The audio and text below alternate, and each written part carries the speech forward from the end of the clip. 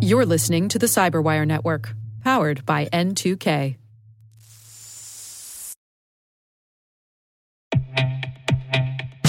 And now a word from our sponsor, SpyCloud, the leader in operationalizing cybercrime analytics. Traditional threat intelligence is a thing of the past.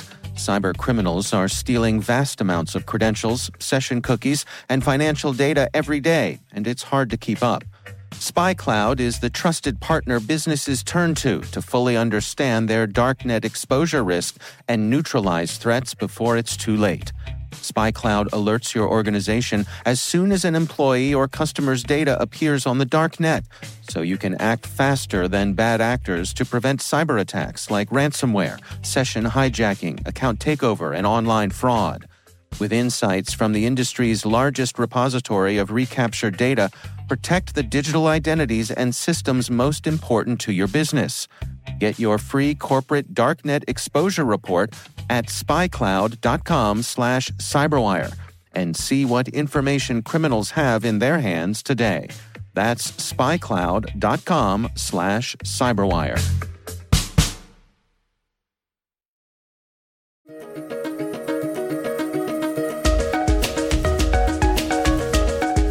Hello, everyone, and welcome to the CyberWire's Research Saturday.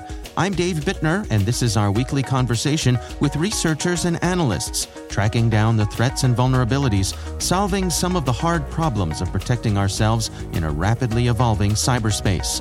Thanks for joining us.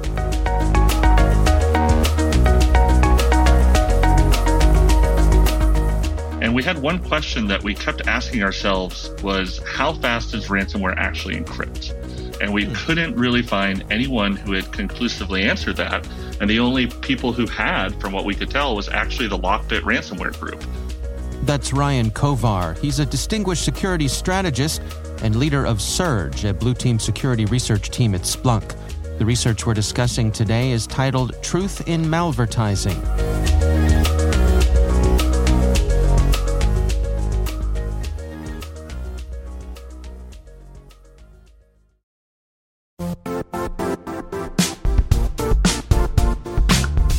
The IT world used to be simpler.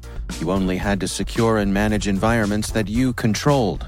Then came new technologies and new ways to work. Now, employees, apps, and networks are everywhere. This means poor visibility, security gaps, and added risk.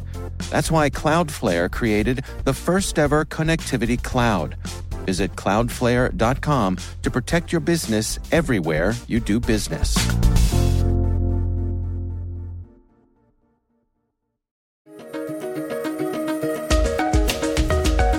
Earlier this year, one of my employees, Shannon Davis, had started looking at ransomware. And, when we went through ransomware, we always do a literature review for every project that Surge works on. And we really found that most of the work had been kind of clumped around a couple big areas. The first being ransomware groups. So working on, who are these people? What are they doing? Really diving into the threat actors. And we said, great, there's been a lot of work done there. Probably don't need to keep going into it. The second thing we found that people had been working on was around the actual way people are paid for ransomware and the motivations, Bitcoin or different currencies and clawing back that money. And we said, great, there's been a lot of work done there. And then the final part that we'd seen a lot of work done on was detections. And we said, okay, that's a little bit more interesting, but what's something that hasn't been worked on? And we had one question that we kept asking ourselves was, how fast does ransomware actually encrypt? And we couldn't really find anyone who had conclusively answered that. And the only people who had, from what we could tell, was actually the LockBit ransomware group. It turned out that they had actually written up a very nice scientific-looking document explaining why their ransomware was so good. So we said, okay, this is super interesting. Let's put this to the side. But let's actually do our own scientific analysis. And we did that, and we released a white paper and blogs and presentations and stuff like that earlier this year. And then we came back and we said, okay, well, let's actually look at this LockBit work. And that's how we ended up with this truth in advertising.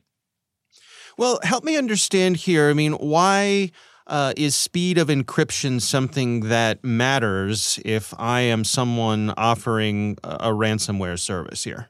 So twofold. One, what we found was it was a advertising angle.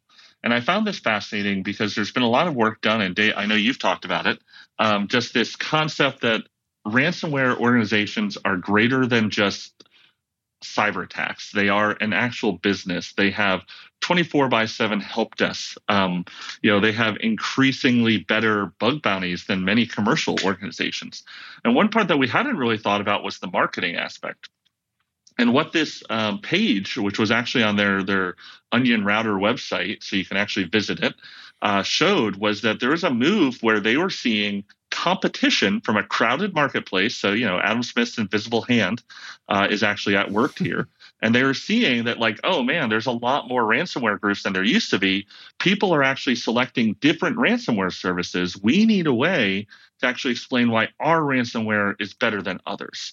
And so they created this, like I said, this table which clearly showed, at least in their eyes, that their ransomware was the fastest to encrypt.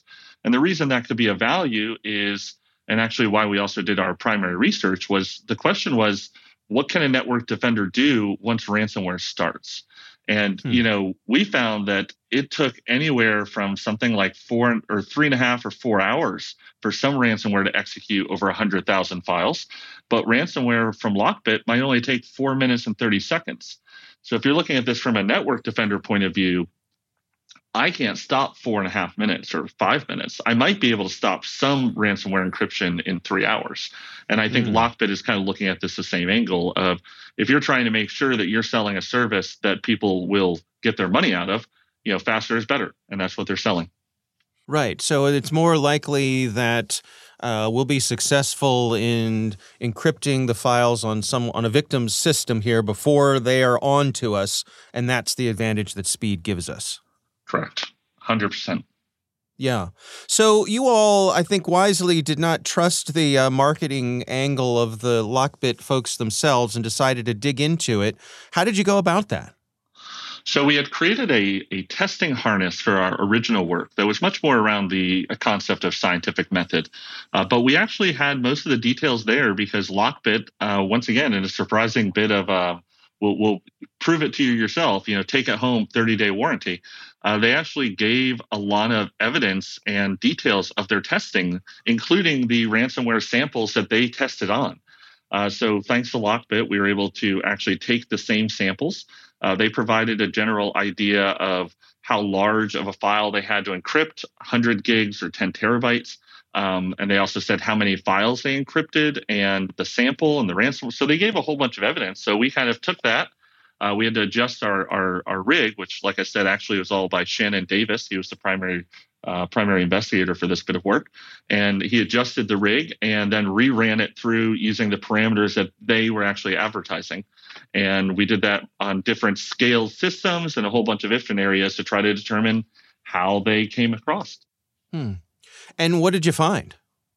We found that, ransomware from LockBit said that LockBit 2.0 was the fastest, LockBit 1.0 was the second fastest, and then third place was Cuba ransomware. So when we ran the same bit of work, we found slightly different. We found that LockBit 1.0 was the fastest. Second place was a ransomware family called PondLocker. Third place was LockBit 2.0. And then last place, just like LockBit, was a ransomware family called Avos. So we found LockBit 1 and 2 were top 3, but maybe not the 1, 2, 3 orientation that they had called out. Do you have any insights as to what is going on under the hood in terms of, why would one family be faster than another? Are they rolling their own encryption here? Are they using, pre-existing libraries? What any thoughts there? You nail on one of the most interesting things that we found. So we went in with a lot of hypotheses that either all the ransomware families would have similar encryption speeds or that they would be, frankly, completely different. And we started seeing that they were kind of grouped, to be frank. And for LockBit, at least LockBit 2.0 and LockBit 1.0 and even PondLocker, they have a similar encryption method in that they only encrypt the first portion of the file. So LockBit 2.0 only encrypts the first 4 kilobytes of a file and leaves the remainder untouched. What's interesting about this is if you're dealing with a plain text file that's a terabyte, and you only lose the first 4 kilobytes of it, that might be perfectly fine. When heck, with Windows Word, that might be just the headers. Right. But for a database file or a Bitcoin, if you lose the first 4K of that file, you've lost every single bit of that file. And so their method of only encrypting a little bit, especially when you start scaling that to terabytes of data, is actually a very smart idea because you ruin enough of it where you still need to pay for the decryption. Other encryption families encrypt the entire file, and they may use stronger encryption or they might use weaker encryption, but they're encrypting the whole file. We also found that we had some ideas that memory or disk speed might impact the encryption speed, which disk speed would have an impact, but it wasn't the most significant. The largest was actually the CPU. So the faster the processor, the faster the encryption, which then makes quite a bit of sense because obviously doing encryption is completely math, and that's what a processor does on a system. So we would see some variance there, which is also why we tested every bit of these ransomware on the same system, with the same operating system, with the same memory, with the same hard drive speeds and everything like that. As I was reading through your research and what you mentioned, of only encrypting the first 4K of a file, for example, it made me wonder, could that be used to a victim's advantage in their recovery process? If you know that you've been hit by an organization that only encrypts the first 4K of a file, could that speed up your recovery process because now you only have to pull the first 4K of the encrypted files and graph them together? I'm sure I'm oversimplifying it here, but is there anything to that line of thinking in your estimation? It's an interesting area to go down. The problem that we had was in order to get a decryption key for these ransomwares, you actually have to pay the ransomware families. So that's a step that we weren't willing to go into for our research. So we haven't done a lot of work on the decryption, sadly, just because that would actually involve putting money back into the ransomware ecosystem for their next nefarious purpose. Well, and that actually leads me to my next question, which is there any importance on the decryption side? I mean, we've certainly heard anecdotal stories about how different strains are faster or slower in the decryption side, or even more or less successful in the decryption side. If I'm investing my money in trying to get my files unlocked, it seems to me like that would be something where there would be a competitive advantage as well. Yes, absolutely. I often say that the choice to decrypt is kind of like your choice of whiskey. It's a very personal decision. I've had a lot of questions from people asking, like, should I decrypt? Should I not decrypt? Should I pay the ransom? Should I just restore from backups? And that's not something I can really give a lot of guidance on. What I can say is it would appear to us, based off our preliminary testing, that financially, these ransomware families are not geared towards making money from the people who are being victimized, but rather the people who are doing the victimizing, the actual people who are buying their service as a ransomware as a service. So I would say, if we go back to Adam Smith, the economics are that they're very concerned in making sure their primary customer as a ransomware as a service, who are the actual criminals who are sending off the spear phishing emails with the ransomware links, they're more concerned in the speed and quality of encryption rather than the speed and quality of decryption. So that is kind of my belief on this area, that from a financially motivated development point of view, these families are trying to make their customers happy. And in this case, their customers, the ransomware as a service gains, are the people who are buying the ransomware service to actually attack another organization. So the best part of this ransomware is definitely the encryption. And anecdotally, it does not feel that the decryption is quite to the same level of sophistication. Right. So, I mean, looking at the big picture here, based on the information that you all have gathered, what are your takeaways? What are the recommendations to the defenders out there? The recommendations that I have, and this kind of goes back to our original research, is you don't have time to stop ransomware once it starts. And frankly, I put out some numbers there of 4.5 minutes to 4 hours. I would really challenge any SOC in the world that can effectively respond to a global ransomware endemic of even a 3-hour ransomware. And so what our work was primarily when we first started, and then also as we've continued down this research, is to give data back to network defenders of, if you have to spend your cybersecurity dollars, if you have to spend your cybersecurity time, where do you prioritize? And probably the place that we would recommend is trying to stop ransomware from starting. And so really move left of that boom, the boom in this case being the actual ransomware infection, and try to find and detect ransomware before it gets on your system. The interesting thing about that in our research, and after talking to a lot of ransomware defenders and consultants, is that ransomware binary itself, the actual thing that we call ransomware, is actually the very last thing that most ransomware groups put on a system. Anecdotally, one person we talked to said they were seeing that the time from the ransomware binary entering a network to actually being executed was only 2 minutes or 3 minutes, but that the adversary had been on the network for 4.5 days. And what's nice is if you think of it like that, you quickly realize that the life cycle of a ransomware adversary is almost the same as a nation state adversary or an APT adversary, which many of us have been working and defending against for many years. So if you change your perspective and stop thinking of ransomware as something that's so terrifying, but rather the final aspect of a chained life cycle advanced attack, you can really start looking at this in a different angle and adjust your defenses better and duplicate effort in places, or rather, you don't have to duplicate your efforts because you're already looking for spear phishing emails. You're already looking for lateral movement. You're already looking for persistence. You're already looking for exfiltration of data. And these are all things that happen in a ransomware attack, and they're all the things that happen in a nation state attack.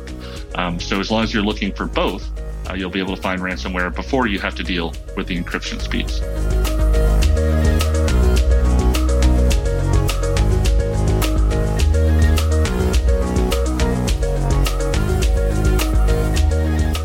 Our thanks to Ryan Kovar from Splunk for joining us. The research is titled Truth in Malvertising. We'll have a link in the show notes.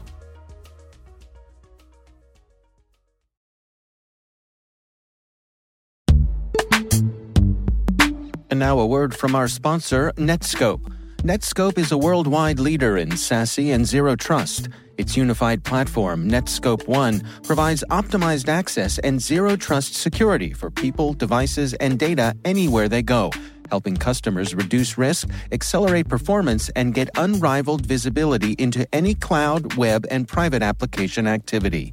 To learn more about how Netskope helps customers be ready for anything on their SASE journey, visit netskope.com.